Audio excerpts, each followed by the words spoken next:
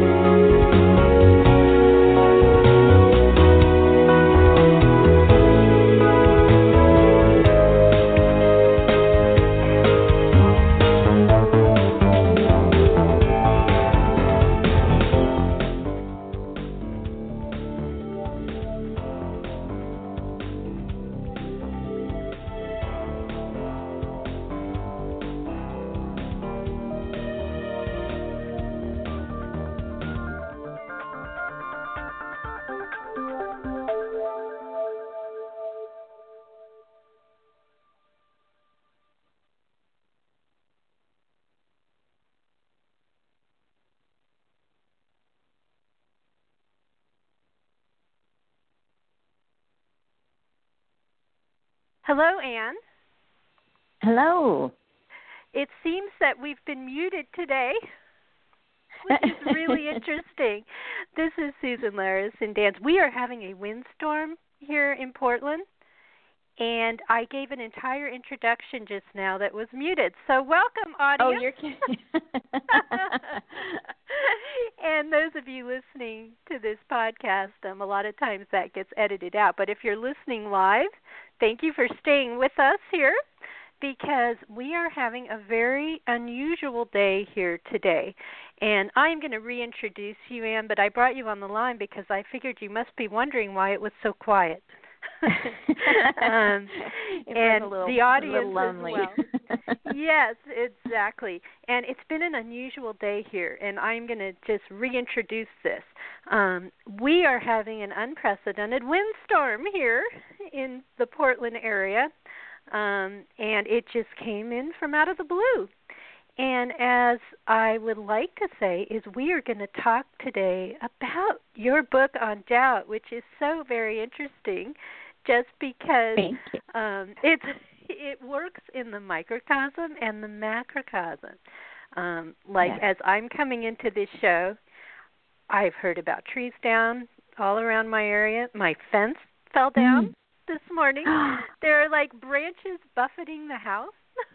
Although now the sun is coming out. Yes, and so it's just a funny synchronicity that we're going to be talking about your book, Undoubtedly Awesome, Your Own Personal Roadmap from Doubt to Flow. And you have some wonderful experience you're bringing to us. I see that you've been out working with very influential business leaders for over 20 years, and you're an expert in decision making, which can surely help us. And I would love to talk to you also about this new Wisdom Soup site connecting people based in serendipity. So many things, and I'm kind of going over what I went over muted. Wisdomsoup.com is your website, and welcome in this unprecedented way today.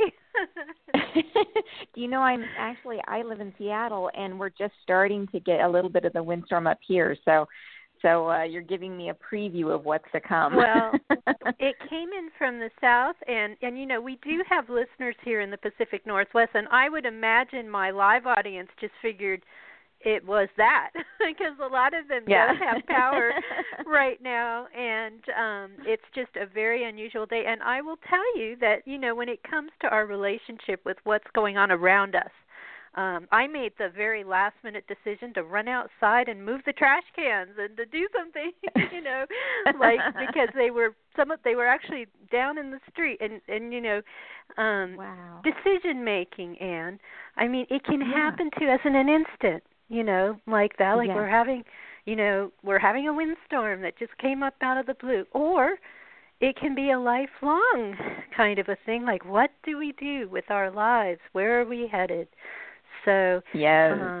Help bring us into this topic, which is very rich and important for all of us. Yeah, there's definitely a lot to it. And it has been the focus of my career in a bunch of different facets, from a bunch of different perspectives. But the thing that has always made it the center is that, in anything you do, whenever you're trying to make your life better, when you're working on self-improvement or if you're trying to have personal growth, if you're looking for one area that gives you the biggest bang for your buck, decisions are it, because they're at the beginning of everything you do, and they determine what comes next. So really, it's like the access point, right? The axis that everything else pivots on is how you make decisions. So, and it's something that for most of us, the process that we use to make decisions is actually completely invisible to us. People assume that everybody does it the same way. We all do it just like I do, and that's not the case. And your process is specific to you, and it's something that you won't see unless you pay attention and learn about it. Yes. And you know what I appreciate about that is because that has everything to do with our relationships, whether in business or in our personal lives, is if we just assume that, hey, everybody's just like me, well, then we're not going to make very good decisions as managers or even just as managers of our own lives, whether you're in business, whether you're volunteering, so true. all of our relationships with our own children. They have different personality types. And so it's a wonderful tool that you give us that helps with empathy and understanding. And it can even help us in the world right now. If we start thinking about, different people that we may be getting, if we're getting stressed about the world situation, we can think, how is that person thinking about things, or this person, and it would just help us in so many different ways. It's really true. It's interesting. One of the a way in which I've used the information in this book as an executive coach has been in helping people in conflict, helping teams or individuals that were really at odds and, really misinterpreting each other, thinking that they were, willfully being secretive or, willfully being, micromanaging the situation. Yes. And once they understood, once I was able to show them, no, this isn't, that what's happening is you guys are coming at this problem from two completely different perspectives, and here's the value that you can gain from each other. Yeah, it's different. You have to understand they're different from you, but they're bringing something you lack. So once we would see that, it could completely transform the dynamics of a team or a relationship. So it is really powerful.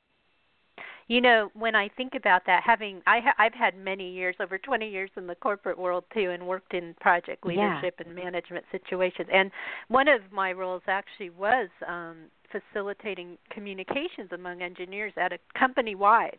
And one of the things you don't think about in a team or in a company, you have multiple people coming together for a goal who have totally different personalities and skill sets. So the manager may be very different from the engineers. Like I was in an engineering environment.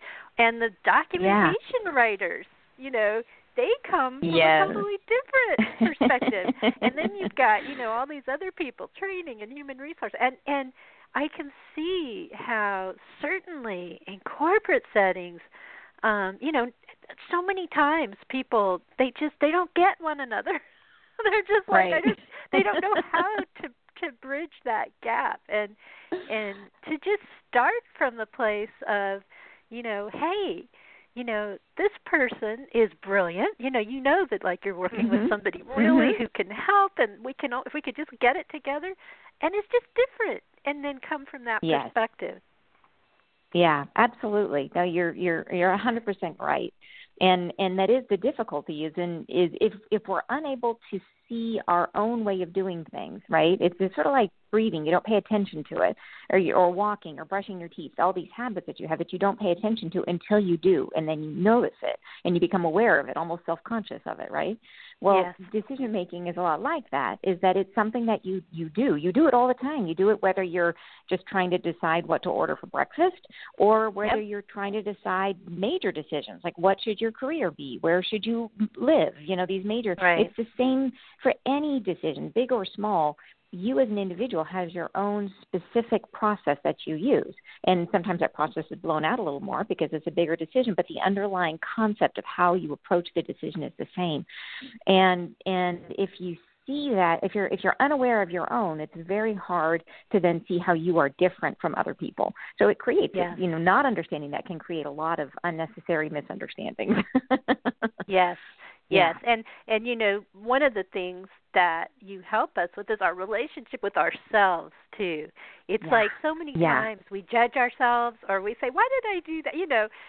We can have these tools to help us understand and also help us to grow, so that we can see, oh, I know why, the fence falling down this morning had a certain impact, or whatever, whether, I might judge as dealing with that well or not, or whatever.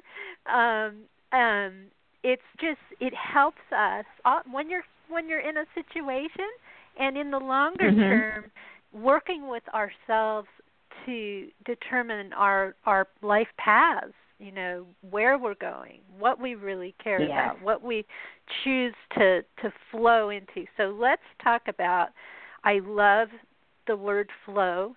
I love the concept of flow. When I think about doubts, I see, dams and roadblocks and things that are like holding, they impact the flow.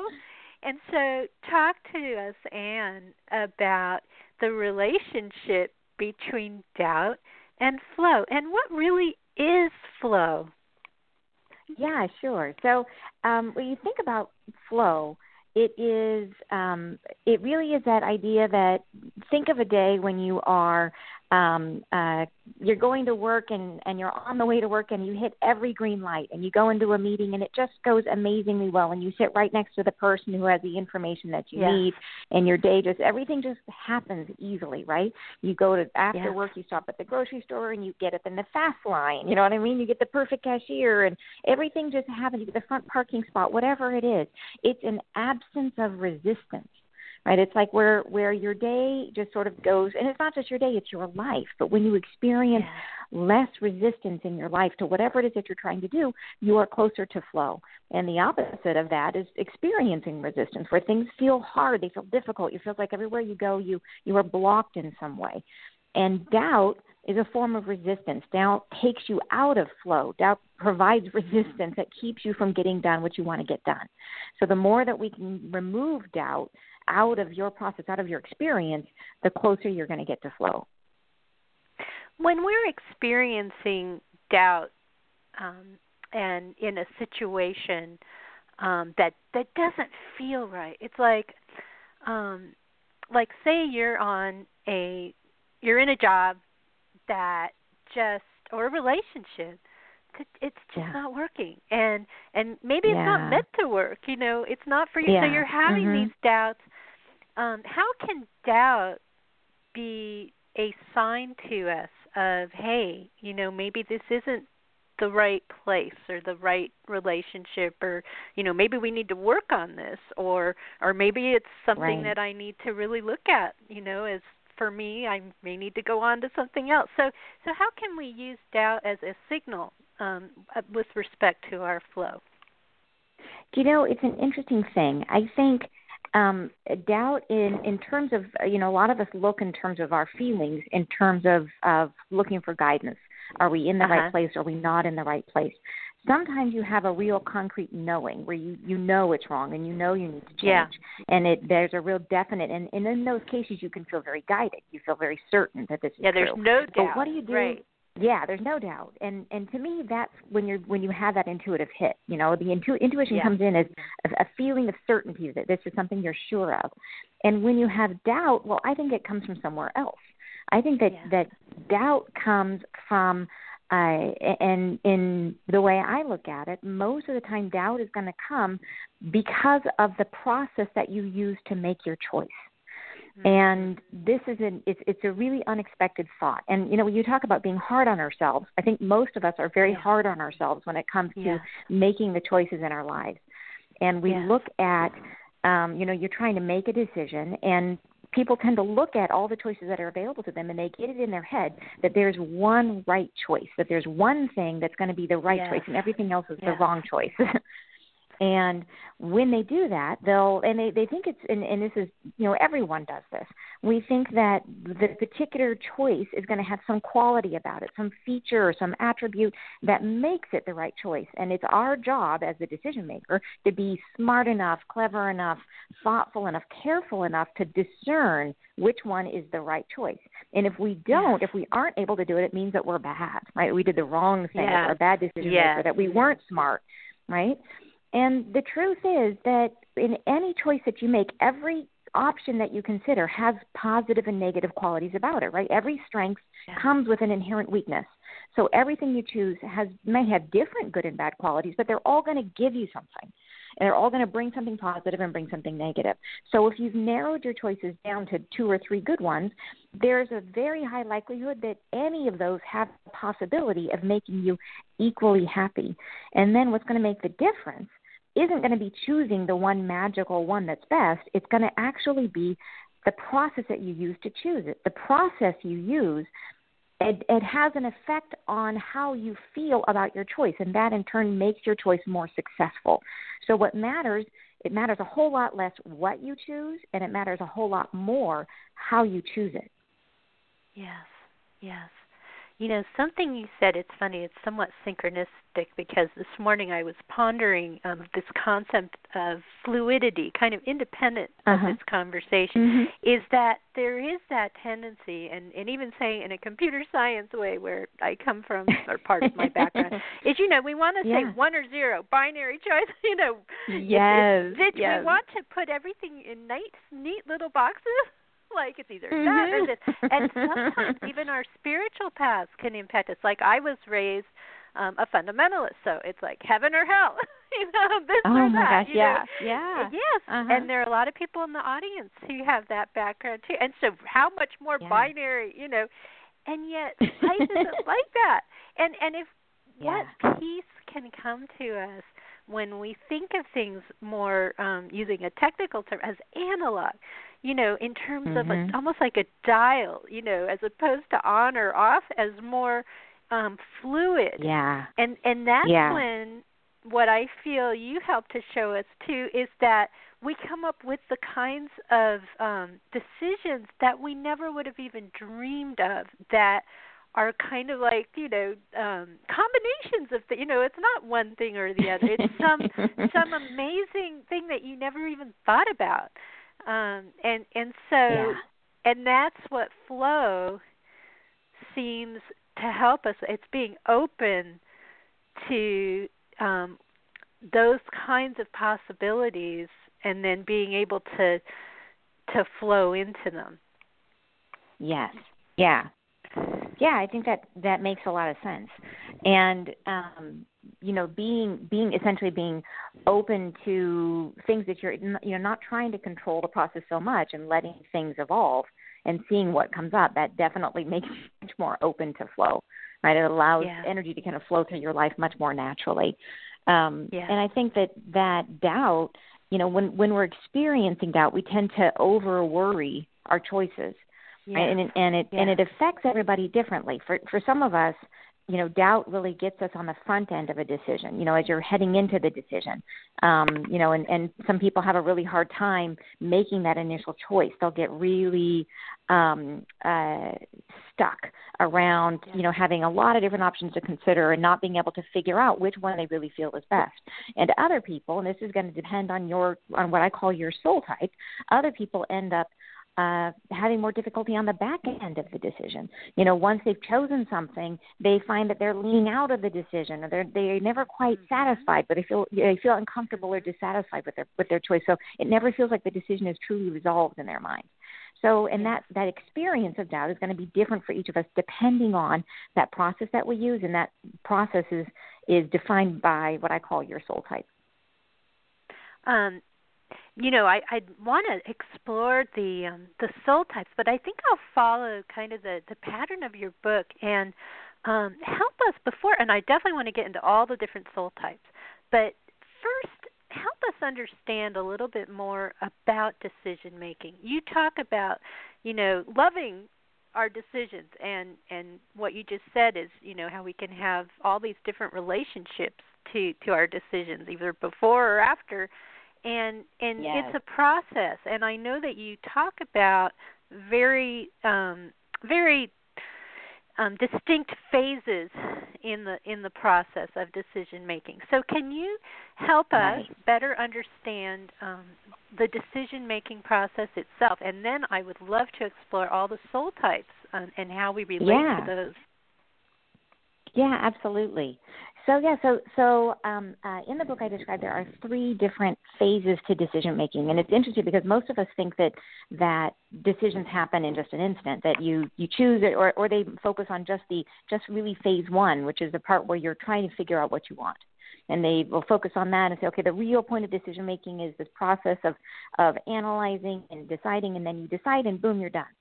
And I would argue no, that there's actually 3 phases. There's the pre-decision at the beginning, the pre-commitment, and then there's the actual commitment itself, and then there's the post-commitment.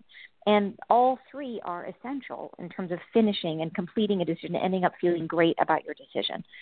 And that first phase, that pre-commitment, an interesting thing to know about that is what's happening in your head when you're in that pre-commitment phase. And it has to do, and this is something that everybody can relate to because we've all experienced it, is how do we make sense of the world around us, right? How do we figure out, when we're looking at all the different options we're going to consider, how do we figure out what we want to pick, right? What makes a good option, what makes a bad option? Well, everything boils down to this idea of comparison.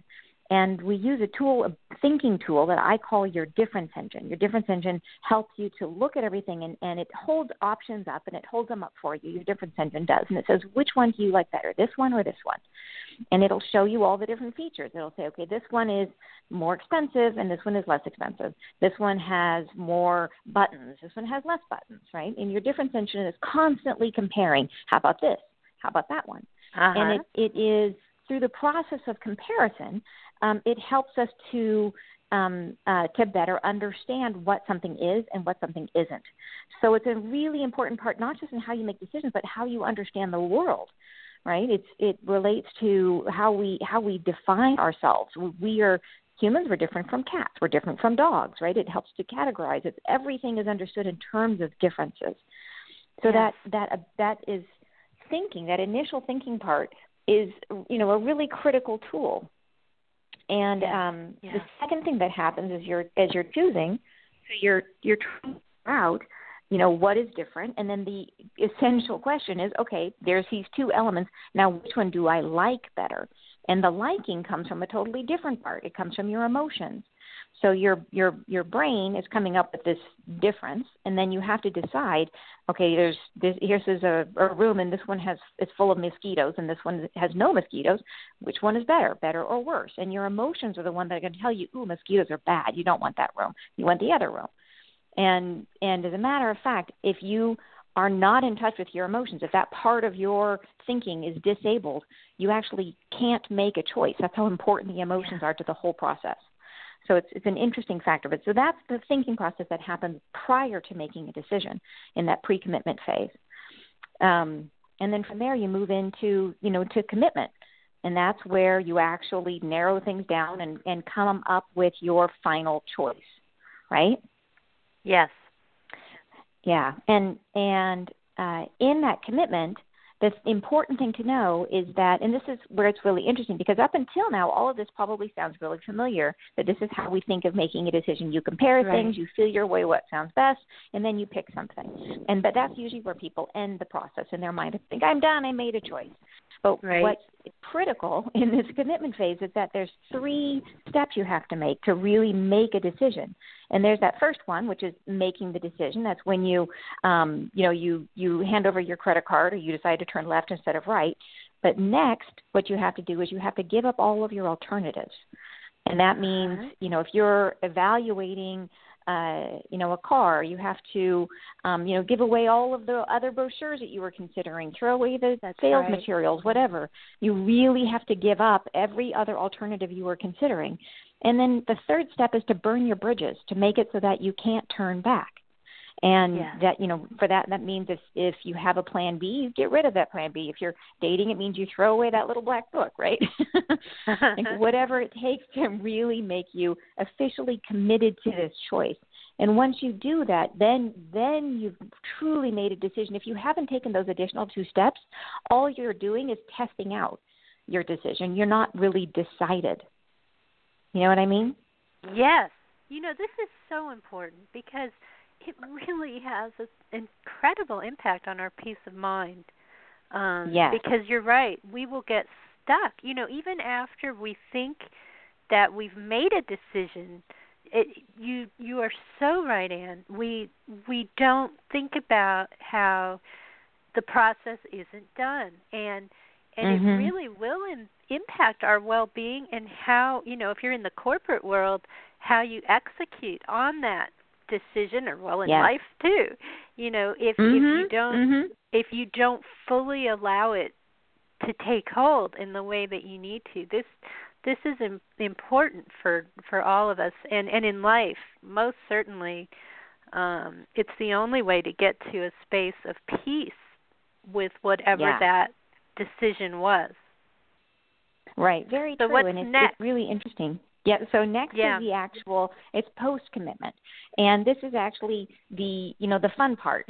Once you've done the hard step, which is that giving up your alternatives and burning your bridges, you move into this post-commitment.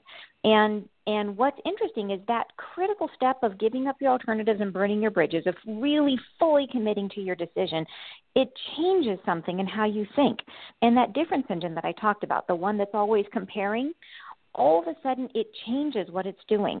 And it's no longer taking the thing that you chose and comparing it to everything else, which is what happens if you don't fully commit. Your difference engine just stays on and it's continuing to show you all the time, how about this one? How about that one? Which is really distracting, right? It's like a huge energy leak.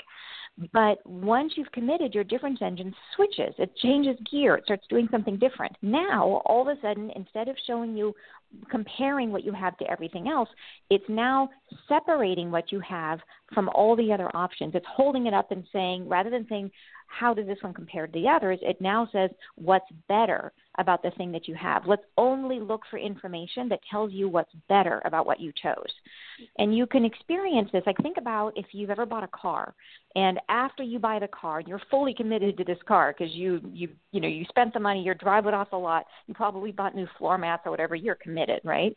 You drive it off the lot, and from that point forward, when you're driving around, all of a sudden you notice all the other cars like yours that you never saw before, right? All of a sudden you see them on the road. Oh, there's another one. I love my car. There's another one. I love my car. Or you'll hear the ads. All of a sudden you notice the ads for your car on TV. Or you'll start noticing new features about your car that you didn't notice before that all of a sudden you love. And this is your difference engine in action, showing you new reasons to love the thing that you chose. And this only happens if you fully commit.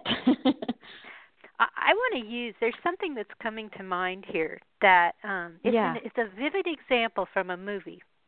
And I want your reaction to this. There's a beautiful scene in Lord of the Rings where Arwen has been talked into going onto this boat, right, by her father. People who've seen this movie, I don't know if you've seen this movie. Anyway, it's a character who she's been pressured kind of into a decision, and she thinks she's made it, and she's going towards this outcome, and then she realizes it's totally the wrong direction. And so it's very dramatic. I know many people in this audience have seen this movie or read the book. And she just reverses. She's like, she gets off her horse, or she's on her horse, and she just turns the other direction and takes a completely different course. And so it's an example of, maybe the things that led to that decision were other people, kind of not, imposing a choice. And then she realizes in this movie that's wait a minute, that's not what I'm supposed to do. And then she just turns around. So my question for you is, how do we know about those kinds of situations? Because, we've all been in situations where we're headed down, we think we've made a decision. It can happen in business. Maybe we don't have all the information, or yes, maybe someone's really pressuring us to go a certain way. And then we just realize, no, this is, either with more information or with coming to terms with who we are. And we'll talk about the soul types. I want to make sure we have time because this is very important there. We realize, no, that's not the right decision. That's not the right decision. And we know it. In the movie, she knows it. And then, makes the right one, and again, not trying to make it binary, although in her case, in that movie, which people know about, it is a binary, either she's going or she's coming back, So, so that's a kind of a long way of a vivid example of this process that we've all had happen to us, I think, where we've gone down the road of something, maybe with influences that were not authentic for us, and then flow helped us to say, no, we really need to do this other thing, and we do take a dramatic turn. Right, a dramatic change.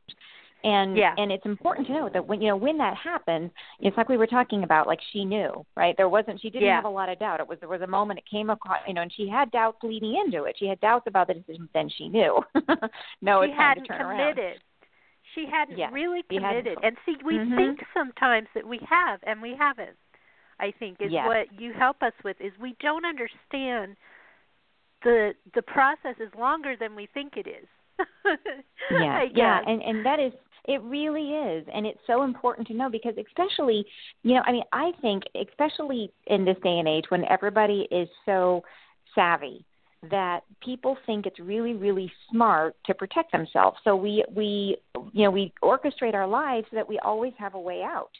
And, everything from, you buy something and you bring it home and you leave the tags on to, we have, prenuptial agreements for marriages. We have, all of these ways that you can make a decision kind of, you can bring it home, but then you can take it back if it doesn't work out.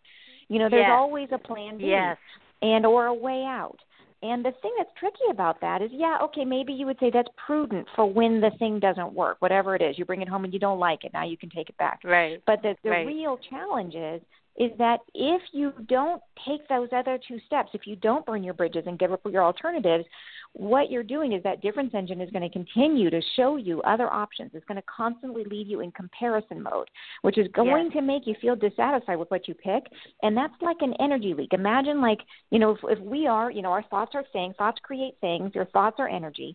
And if your thoughts are constantly being diffused, right, that rather than focusing on the thing that you chose, they're taking that thing and holding it up to all these other alternatives. And you're constantly thinking, gosh, I wonder what would have happened if I went that way? Or what would happen if I went this way? Or did I do the wrong thing? Right? And it's one step forward, two steps back. And it's like you're leaking energy in all these other directions.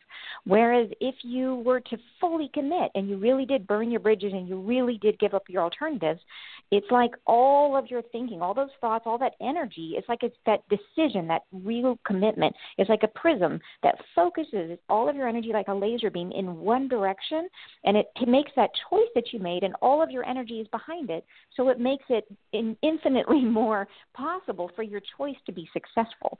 And that's what I mean by it's not what you choose, but it's how you choose it. It's the process that you use. If you go through that full commitment, then you set yourself up for all your energy to be behind the choice that you make, and you have a much higher potential for the choice to be successful because you're supporting it, right? You've got all your energy behind it, so you're going to make it work.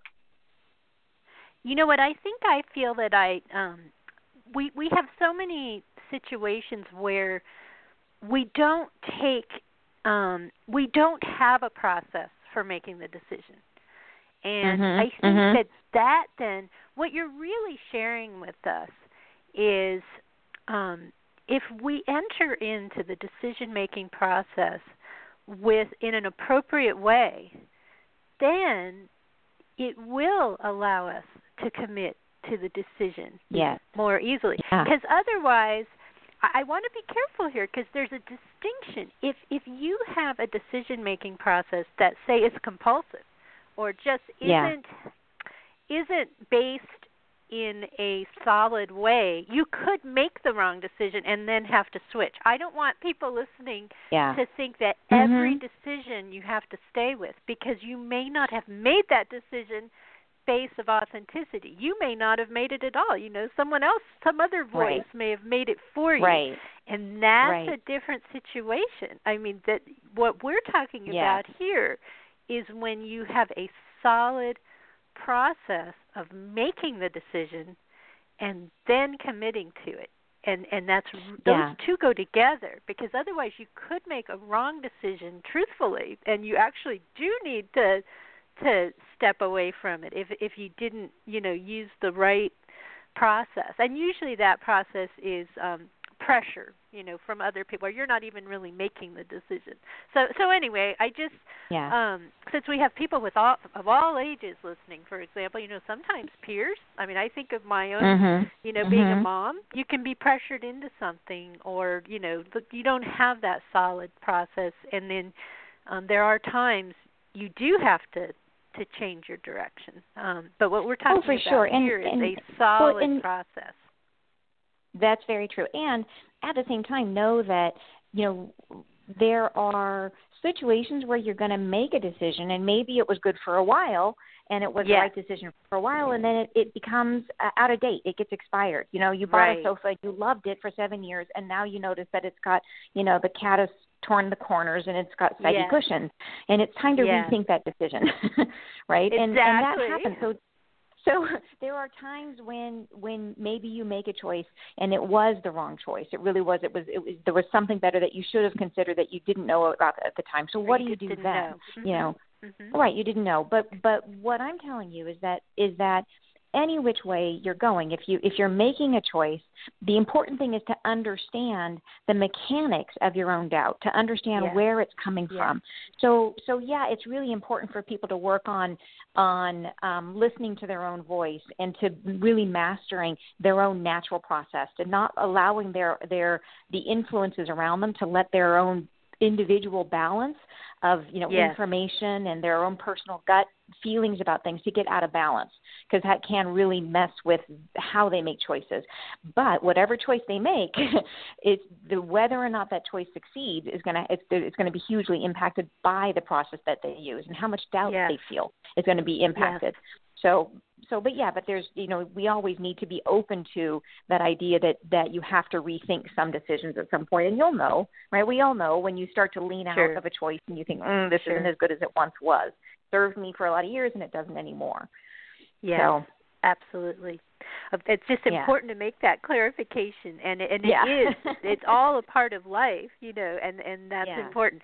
Well, boy, this interview is going by fast, and I want to have time to talk about the soul types, because that's so important. Yeah, absolutely. So help give us step us through the quick guide to the soul types, so that we can begin to understand our relationship to decisions and to one another based on that.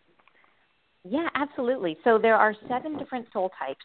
And the reason I call it your soul type is because it's not something that you learned once you were born. It's not something that you model based on your parents or anything like that. It is literally you came into the world with this particular way, and it is specific to how you think and how you solve problems.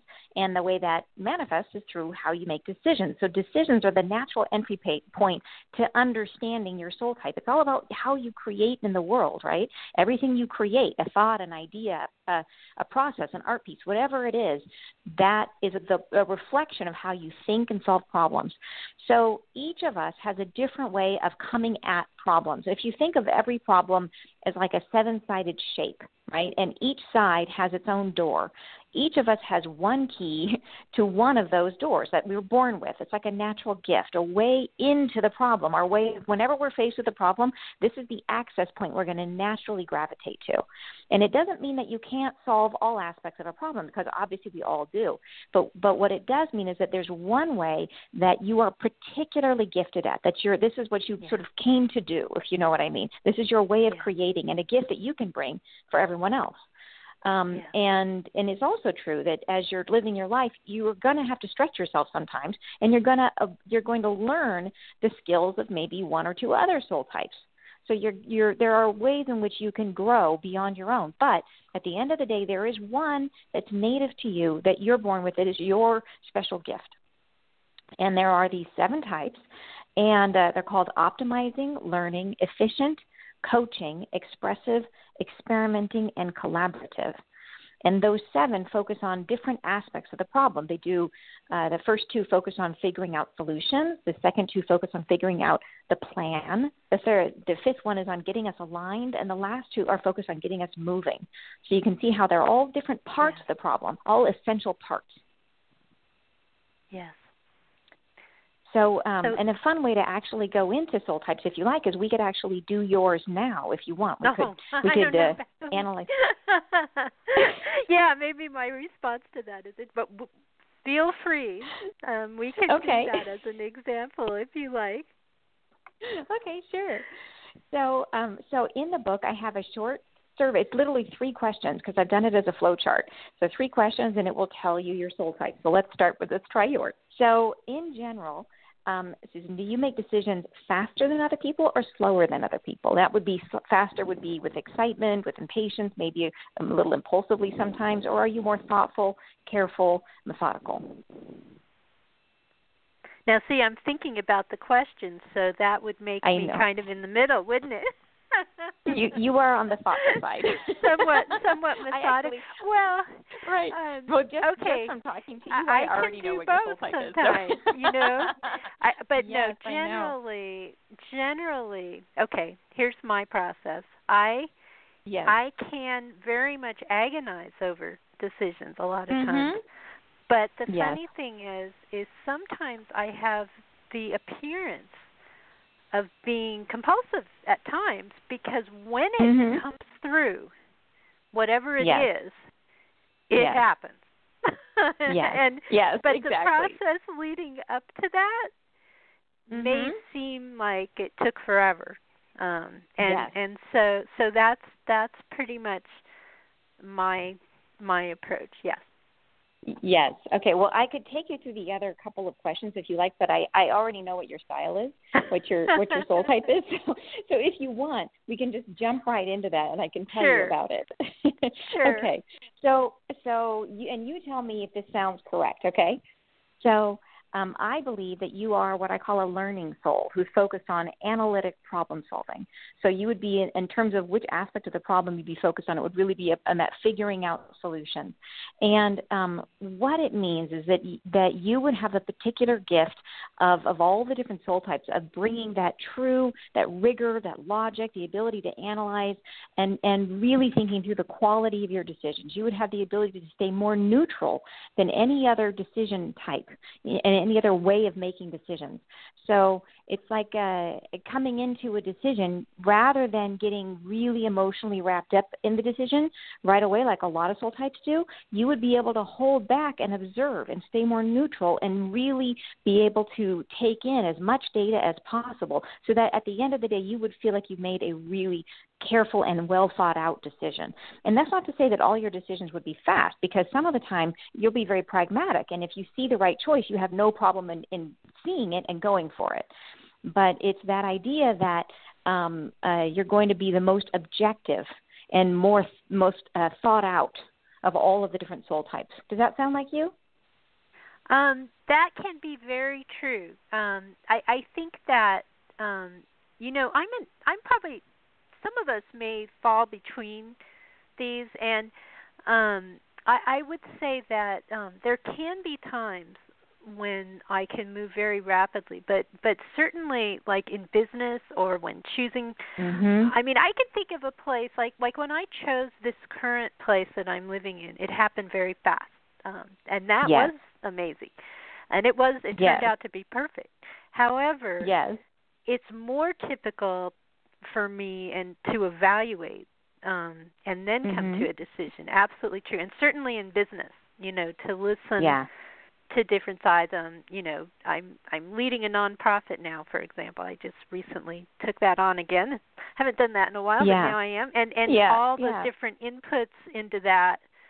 Yes, I'm going to be the kind of person who wants to hear, the different sides and the different. There aren't just sides, and really maybe write it down, and then come to a decision. Absolutely.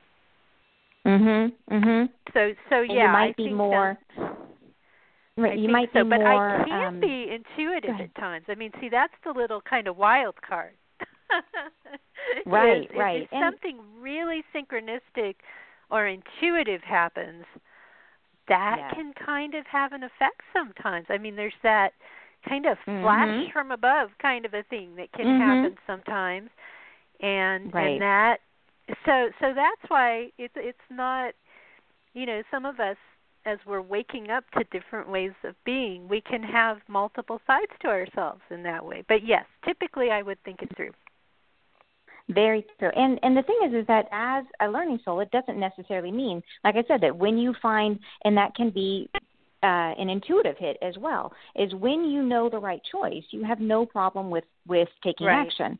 But it is that idea that there's a very strong, essentially really strong mental capacity, the ability to really think through logically, to analyze what's happening and to come up with and to really seek data. And if this is your soul type, you'll find a real love of mastery, that you'll have a real joy in learning and find that is just reward in and of itself.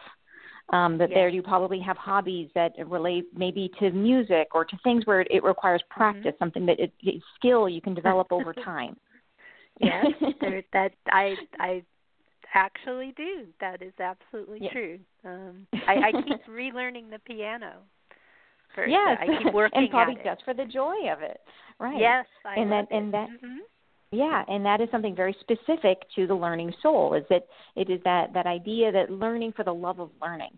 And so for you, in terms of how you interact with the other soul types, that ability of yours, so you would have, of all the soul types, have the most neutral energy, which is a real gift because it does allow you, it's like you're just more clear-headed than the rest of us. A lot of us get really carried away with emotion, and you have the ability to see things more clearly with more information. And that neutral energy helps to essentially balance out the rest of the soul types. So in any decision process, so you are the person that people want to go to for, okay, am I doing the right thing? Because in general, your decisions are going to be really good ones. You're a very good decision maker. Now, the place where it might get into, and you might get into trouble, and the place where doubt can factor in for you, is going to be that it is that comfort level, that ability to stay in a place of ambiguity that most people can't do.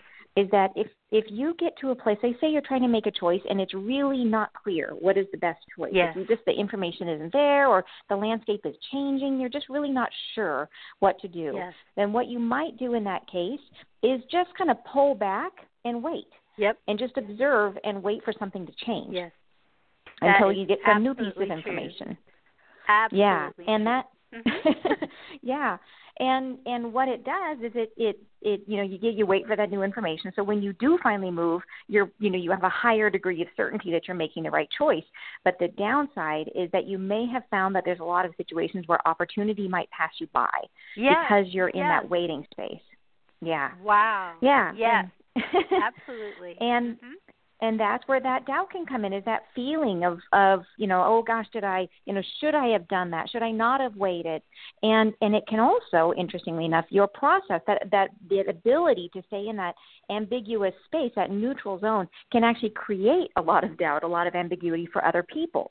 So if you're in your family, the soul types are going to be in your family who don't make decisions that way, it might drive them crazy. Well, it can seem like you're stuck, and then all of a sudden you're unstuck, and it's like, how the heck did that happen? Changes. Right. Exactly. Exactly. It's true. It's true. Yeah, no, my mother is the same soul type as you, and she had the same swatch of wallpaper taped up on her bathroom wall for 2 years.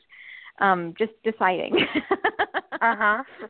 And there's other things that she'll decide immediately, right? Other things she knows and she goes. But if there's ambiguity around it, she'll just leave it up there as long as she needs to. Yeah, I totally get that. And it can seem perplexing to other soul types. So we better jump into another soul type as to how they then, how do they think about this? I don't think we'll get through them all. And I do want to invite, and that'll give people plenty to explore in your book, which is great. Oh, for sure. But let's talk about another example soul type that doesn't make decisions in that way. Well, is there any member of your family that you want to do? Because that's kind of fun. They might not appreciate that. Or a person who can be unnamed, a friend that you don't want to say their name. A person that can be unnamed. Boy, now you got me. So Look, do you see? You've got me stuck. Don't you see? Do you see the ambiguity? I'll choose one for you. I do. I'll choose one for you, and you can see if it fits anyone that you know in your life. That sounds good. So there is another soul type that is that's someone that I'm sure that you know people who have this soul type, and it will be distinctive for you because in a way this soul type is opposite yours. So and they are called the optimizing soul type. And what they do, the particular gift, they are also involved in figuring out and solving problems the same way that you are, but they do it really differently. Rather than having the analytical perspective and the logical perspective, they come in they're with a very non-linear thinking pattern. So, and they tend to be highly innovative. They're always coming up with solutions that are totally outside the box. They take things that are existing and they combine them in new and unexpected ways, things that you would never think about. They will use a tree branch as a shower curtain rod. They'll use, it's just something that's like, how did you come up with that? Totally outside the box. Any words that start with the letters RE, like rethink, redesign, reimagine, remodel, where they're taking something existing and changing it. And their thought process, if you can imagine, doesn't go A, B, C, D. It goes A, F, Z, W. It's completely illogical. And what it does for them, and this is an interesting thing, is the way that we think and solve problems then enables our gifts. So it's kind of a chicken and egg thing. Is it do we make decisions this way and that gives us our gifts, or do we have these gifts and that causes us to make decisions this way? I don't know which one came first, but I can tell you that the two support each other in a very important way. So for the optimizing soul, what they do is they'll be looking at a problem, they'll get to understand what needs to be solved, and then all of a sudden, this is where their intuition comes in. It comes in like an intuitive hit of like, oh, this is it.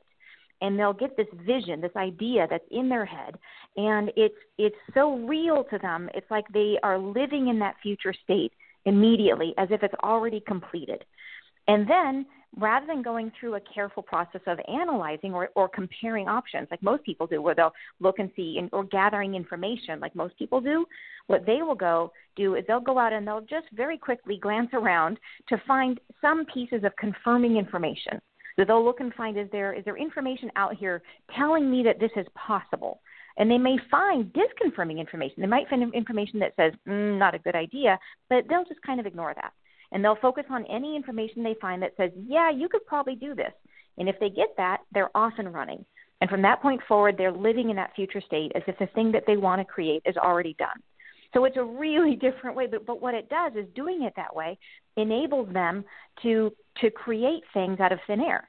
But the downside, where doubt gets them, and this is why they are the two of you, you and the optimizer, are such an amazing complement, is that the doubt gets them because they have gaps in their thinking, right? Because they're skipping from A to Z to M to Q, and they're so focused on the future, they might not see the gaps in how do you get from A to Z? And you are the perfect person to come in and see those, to say, interesting idea. I have no idea how you're planning on getting there because here's the 5 gaps that you missed. And that for them is they can have chosen something, be completely decided, and then all of a sudden realize, wow, I didn't really think this through, or I missed this important point, or here's this disconfirming information I maybe should have paid attention to. So it's an interesting, in a very different way, and you can see the strength that it brings. but then they have also a different way that doubt affects them. Yes. Make sense? Yes, absolutely. And this is going to sound impossible, and you may explore this as well. But I have a part of me that does that too. I mean, it's we're moving into, when I move into my more intuitive side, both of those types of thinking exist. I can be in, so I think that there can be combinations. That it's as if I am evolving more towards that. You know, I love that you said that, because that is absolutely true. Like. Yeah. And it's, I love that you said that, because remember earlier when we were talking, I said that each of us adapts and takes on other soul types, and you are taking on traits of your opposite, which is it's a way of making ourselves more flexible, right? And it's basically a way to evolve ourselves and to become more flexible, more dynamic. So it makes perfect sense. What an amazing but you're native example. Now, yes, you know, I want to interrupt just for a second. Because we're getting close to the end of the live show. And if you have a few more minutes, I can hold you into the podcast if you do. I don't know if you're on a tight schedule here, Anne. I'm good. Okay, good, because I can hold you over today. I want to tell the live audience, just a quick interruption here, popping in. Yes. Those of you listening live, if you want to continue to listen live, please call the teleconference line. This is a teleconference, I remind everyone, which they often forget. And all you have to do is call 310-807-5104, and you can keep listening live. Those of you who are leaving us today, I just wanted to make a quick show note, interrupting our conversation, which will continue in a moment, that the next show is not yet on the calendar, but I want to tell you about it. It's next Thursday, 1 p.m. Pacific, and somewhat unusual time, the 13th of April, with Karen Tate, and we're going to be talking about her studies into the divine feminine and just feminine archetypes and women in the workplace, and many different ways that she's studied the feminine. So that's next week. That's the next show. Now, back to this conversation, and thank you, live audience, for being with us today. And now I'm just really interested to continue this conversation with Anne Becker. So, thank you. And can I tell your live audience that if they want to find more information, it's at www.undoubtedlyawesome.com. So that's the name of the book, undoubtedlyawesome.com. Yes, thank you. In fact, I need to get that site up on the page. Those who are listening to this in the future will be able to click on that too. Awesome. Great. Yes, this is an interesting discovery process in that yes, we can find ourselves, because what I would like to say is, you know, my own evolution, and I think a lot of people may be like that, you know, coming from the perspective of having been a math major and a computer scientist and all of that, there's that part of me that, of course, is very analytical. But what's also interesting about that is most computer scientists and even mathematicians will tell you that you do get these flashes of insight that help you solve a problem, where you're, you know, it can be a needle in the haystack kind of a thing, and then suddenly you have a flash of insight. And I used to consider that intuitive programming, even, like, how in the heck, you know, did you come up with that? And then also just solutions. I mean, how did we come up with things like the World Wide Web and, you know, some of the more creative things that have appeared? So everything you say makes sense, but I also see, you know, being a now moving more and more into my inspirational spiritual side over time, which has always been with me, but accepting it more, it is doing exactly what you talked about to my decision-making process, where, you know, there can be synchronicities that show up and things that just, you know, may be very illogical, maybe totally illogical, and yet it just feels right. And then you kind of fill it in after that, which is interesting, because then it all flows together. When I bought my current house, which I actually sold. I'm going to be moving to a new place, and I've been here for a long time. Yeah, well, and it's great. And that whole, boy, I was back to the analytical person figuring that out.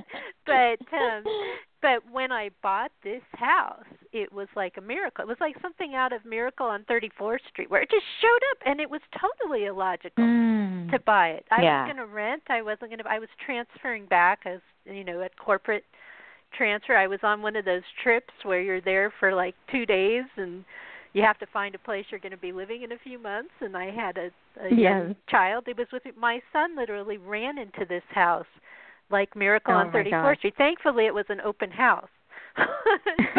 but we weren't supposed to be here. My son and my sister raced into this house. It's like, look, there's an open house. My God. And I'm like, we're not. My analytical side, I'm using this as an example. My analytical side said, no, I'm not buying a house. We're renting first. We're renting. Then we'll look at buying. But they were already way ahead of me, and they were running into this house. And I was like, it looks too expensive. We're talking the Pacific Northwest, real estate. Yeah. Craziness. Like, yes. And even though I was making a really good income, and I didn't, all my little logical parts were saying. But then I walk into the house, and it's like my dream house. It's like, it's like all these things are clicking into space, into place.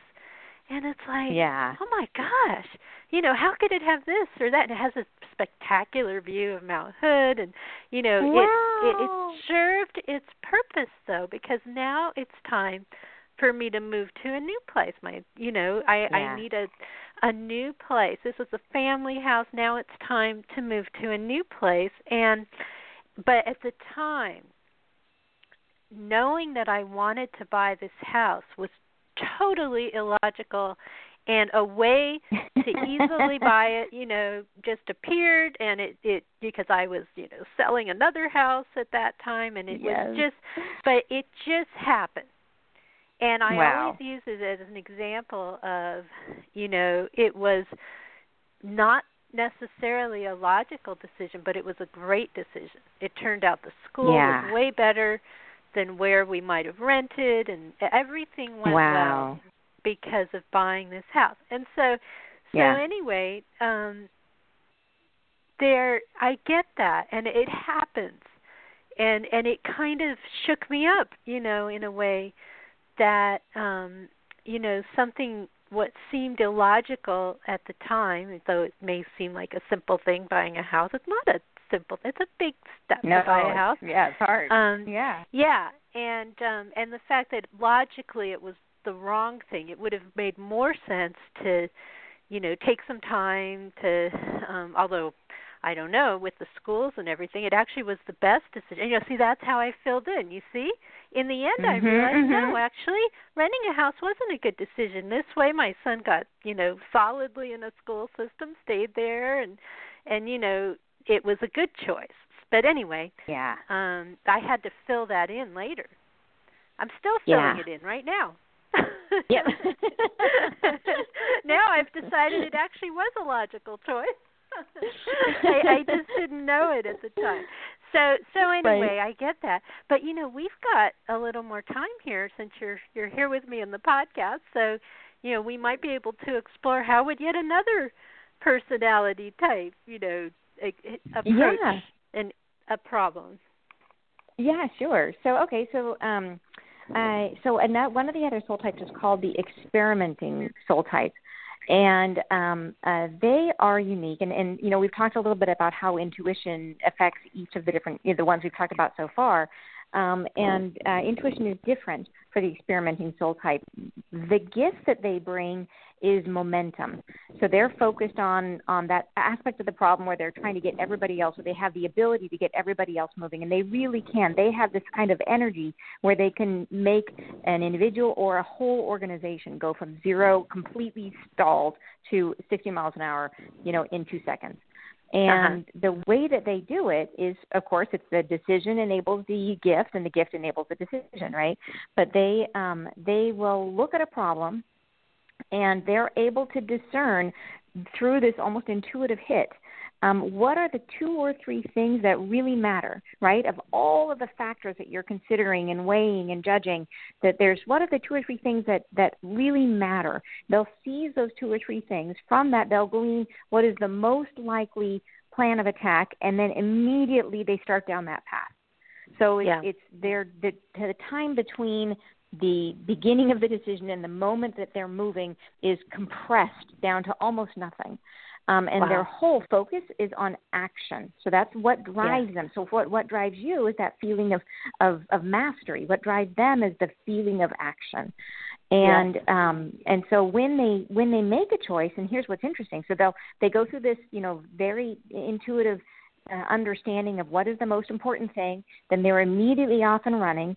And what they're doing in that decision is they are experimenting with it. So rather than having a thought out plan that's all the way that they, where every step between here and the next 6 months, they only know what the next 1 or 2 steps are. And they are just going to go down that path, and they're constantly scanning the horizon for new information. Do they have to change? Do they have to adapt? Is this still working? Is there something better? Right? So they're experimenting with the choice and trying it on and seeing if it works. And they always have plan B in their pocket. So they're incredibly good. And you can imagine in emergency situations, they are rock stars. They're really good in any environment where they need to change and adapt quickly. In environments where there's a lot of change and they need to be responsive to that. The downside for them is, just like we talked about before, about those 3 stages of the decision, is that post-commitment, they never get there because they are always in this state of experimenting that it's very hard for them to fully commit to a decision. It goes against their natural soul type. Their natural predisposition is to stay constantly comparing and constantly analyzing. That's the way they know how to do it. So they can experience more dissatisfaction, and that's where their doubt creeps in, is in that sense of maybe there's something better on the horizon, and never feeling fully satisfied with what they picked. Yes. Oh, wow. I've definitely known people like that in the computer science community. For example, a type of profession that might work for those people, if they're technically inclined anyway, would be your IT person. Because constantly, things are breaking, right? I mean, and you just don't even know what's going to happen next. Yeah. And they might have some idea of what to do. I have known some really that just pull a solution out of a hat. It's like, how the heck did they just do that? And not so much like a well thought out plan. It's like, this is broken. This has crashed. And we have to deal with it. And there's always a part. I mean, in some of my more, I have had that happen to me rarely, where I have pulled something out of a hat. But that actually is not typically my style. And when that happens, it's amazing. It's like, man, I'm like so-and-so when I did that. It would be outside my personality type as a computer scientist. Yeah. But I have known those brilliant people who just, it's like they're like MacGyver. I don't know. I'm dating myself. MacGyver. Yeah. I get MacGyver, right. the whole show, the guy something would happen and it would just be like they just figured it out, and there you go. And you're right, in a disaster, that's the person you want with you, because they're going to figure it out. They're just going to deal with, we have an earthquake or something, that's going to be the person who's going to be in your community just saying, okay, people, we don't have any water, we're going to do this. We're going to redirect that stream. We're going to do something. So there are people that you really want around. Start something. Yeah, same if you're trying to start something, because that's frequently the thing that makes it so hard is that, when you are trying to start something, getting the momentum going it's and look at big companies, how they have such a hard time changing. And when you throw one of these people in the mix, they can make change happen. So they're really, it's a very valuable skill that they have, ability that they have. But it can make the other personality types uncomfortable. It can be sort of like you're grateful they're around because they just solved that problem, but they're also kind of scary too. Oh, for sure. They can challenge you. Where are we going here? Yes, exactly. It's working, that's great, but are we on solid footing? It's sort of like someone just brought you on some rickety bridge that's working, and sure. it's like, and there's this right. precipice, And where are we going? Thinking, right? Is there a plan? And there's a right. fog. I see that. Yeah, exactly. This is fun, Anne. I wish I'd known you years ago. I see how you help people. I mean, this is a valuable thing you're bringing up, because I've actually, I've been in any number of trainings and things, project leadership or how we learn to get along, types of trainings, and yes. and often they're not as dynamic as this. This is actually really important. It has something to it that is, I can see why you've been so successful with it, because it is unique, and I say that honestly. So share another personality type with us. I mean, we can go on all day. I don't want to keep you too long, but the podcast will keep going for a little while. We're fine if our schedule's okay. But share another personality type with us. Sure. So, so a very different one, and they're all different, is the coaching soul type. And what the coaching soul type is known for is, rather than focusing, so you are focused on mastery, that expressive, the experimenting style I talked about, the experimenting soul type, they are focused on action. And this soul type, the coaching soul type, is focused on people. And that's what motivates them most.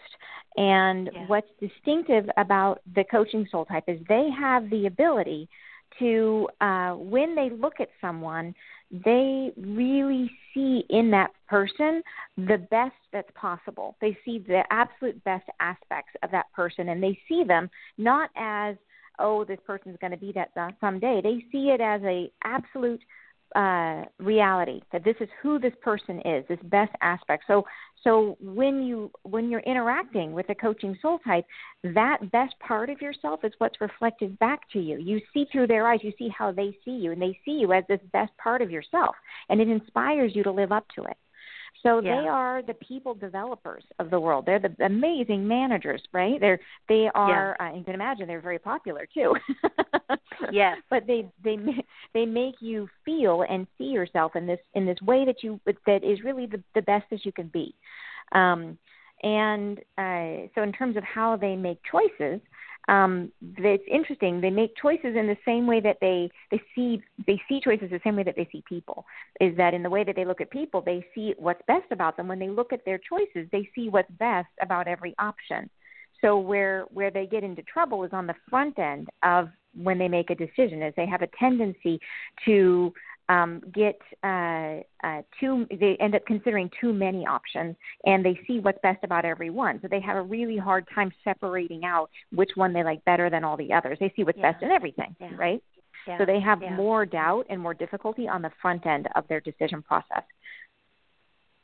Yes, I definitely have known people like that. And, it's so weird. As you're going through these, you do see aspects of yourself in each one. And I don't often say this on the show, but something that happened today is there were so many things that converged prior to this show. Normally I come into a show with like 6 pages of notes.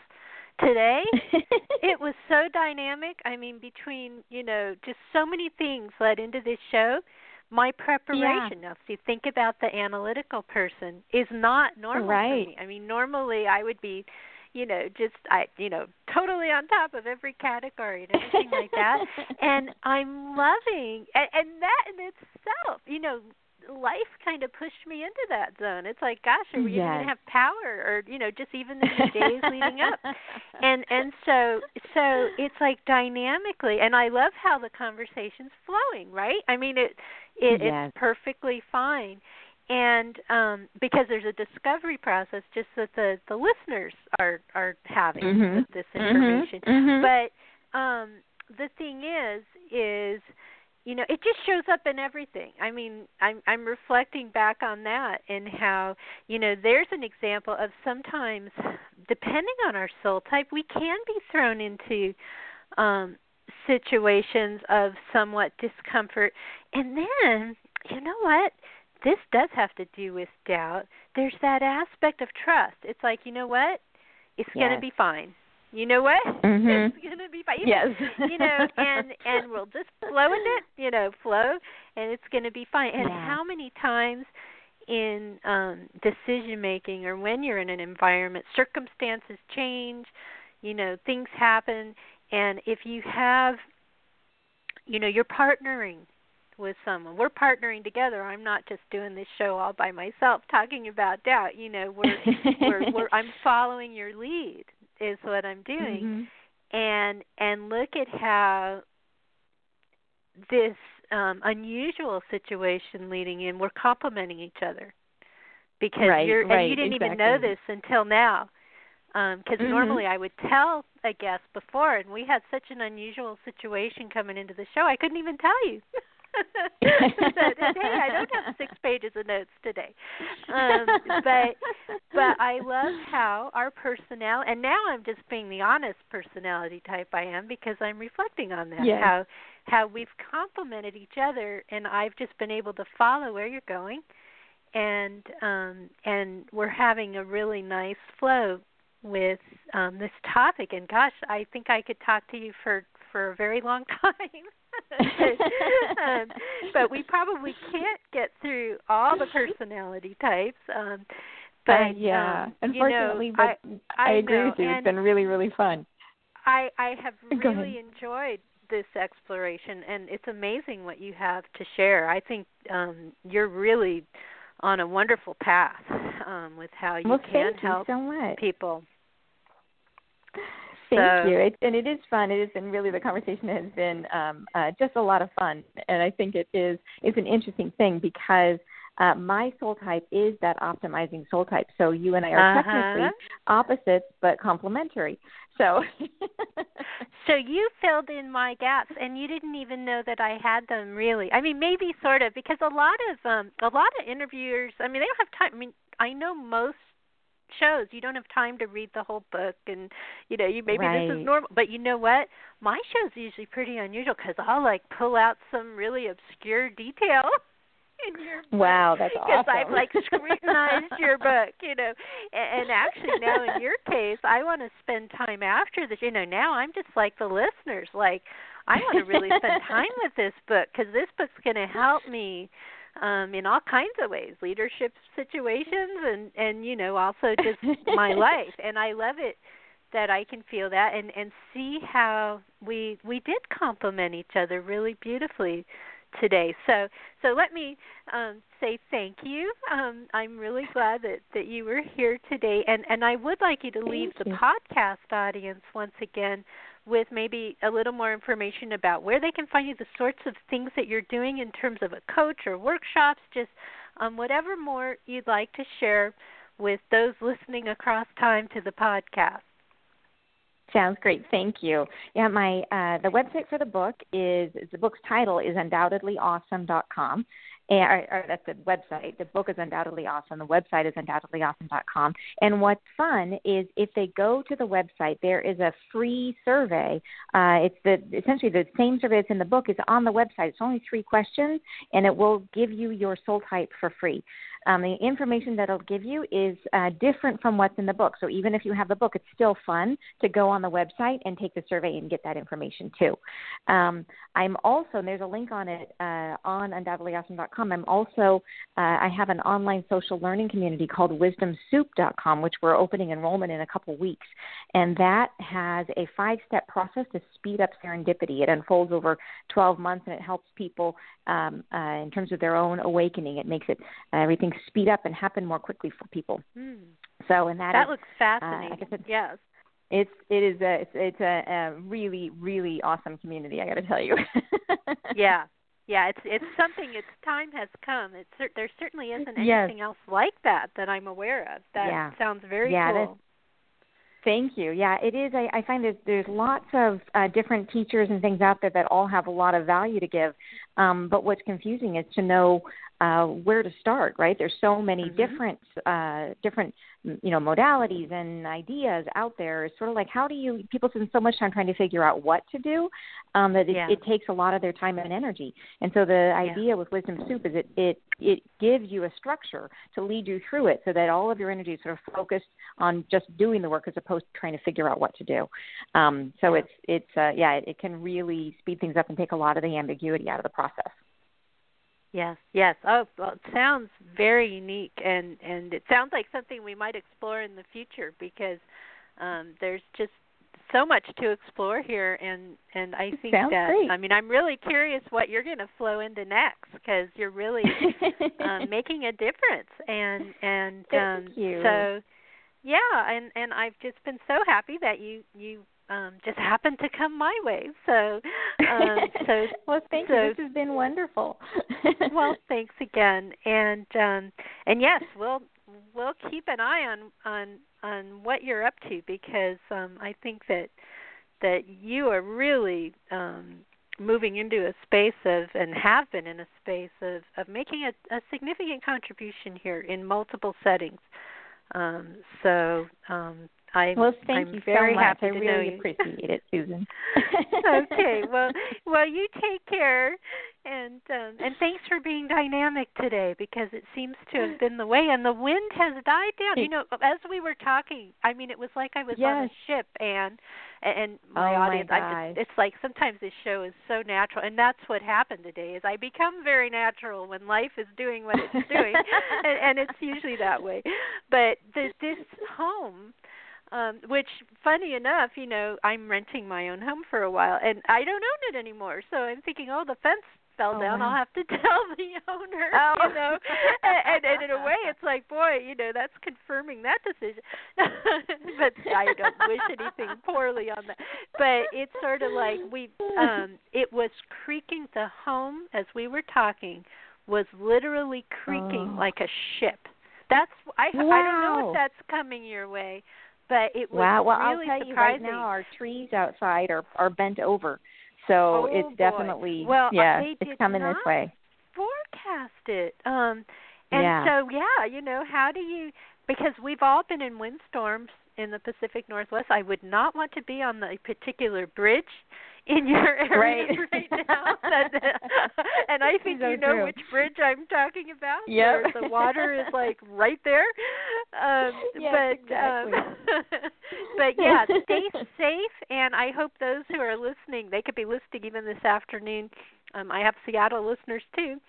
Everybody just stay safe, and as you're making decisions, I guess we're going to think about who we are in the midst of that. So anyway, it's wonderful to talk to you today, Anne. You too. Thanks so much. I hope to do it again soon. All right. Bye-bye. Okay, bye. And just a quick show note again to those of you listening to the podcast in the next few days. The next show is once again, unless I happen to do a spontaneous show, which, as you know, occasionally does happen, but the next show is Thursday, April 13th, and I will have Karen Tate on, who's done a lot of study into the feminine aspect in multiple ways, and that will be Thursday, a little bit later than normal, 1 p.m. Pacific, so a week from today. And you never know, I may do a spontaneous show here and there on the air. FrontierBeyondFear.com is where to go to learn about this show. We've been on the air. This is our 7th year, and I'm very thankful for that. And, hey, a big thank you to those of you who started out live and stayed with us through kind of the dynamic opening of the show. And we'll see what the podcast contains, depending on what decision I make regarding whether to just let it be or to shift that. And sometimes Blog Talk Radio even fixes those little things where we had a little quiet time at the beginning. So, but yes, the winds have died down, and it's steady as we go right now. So may that be the case in your life today. May you have find peace on your path and with your decisions. So take care, everyone.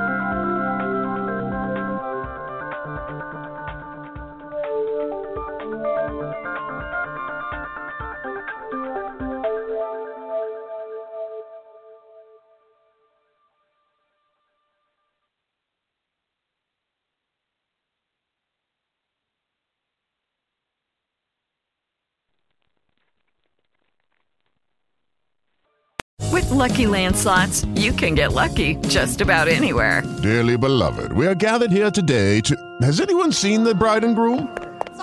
Sorry, we're here. We were getting lucky in the limo and we lost track of time. No, Lucky Land Casino, with cash prizes that add up quicker than a guest registry.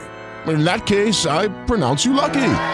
Play for free at LuckyLandSlots.com. Daily bonuses are waiting. No purchase necessary. Void where prohibited by law. 18+. Terms and conditions apply. See website for details.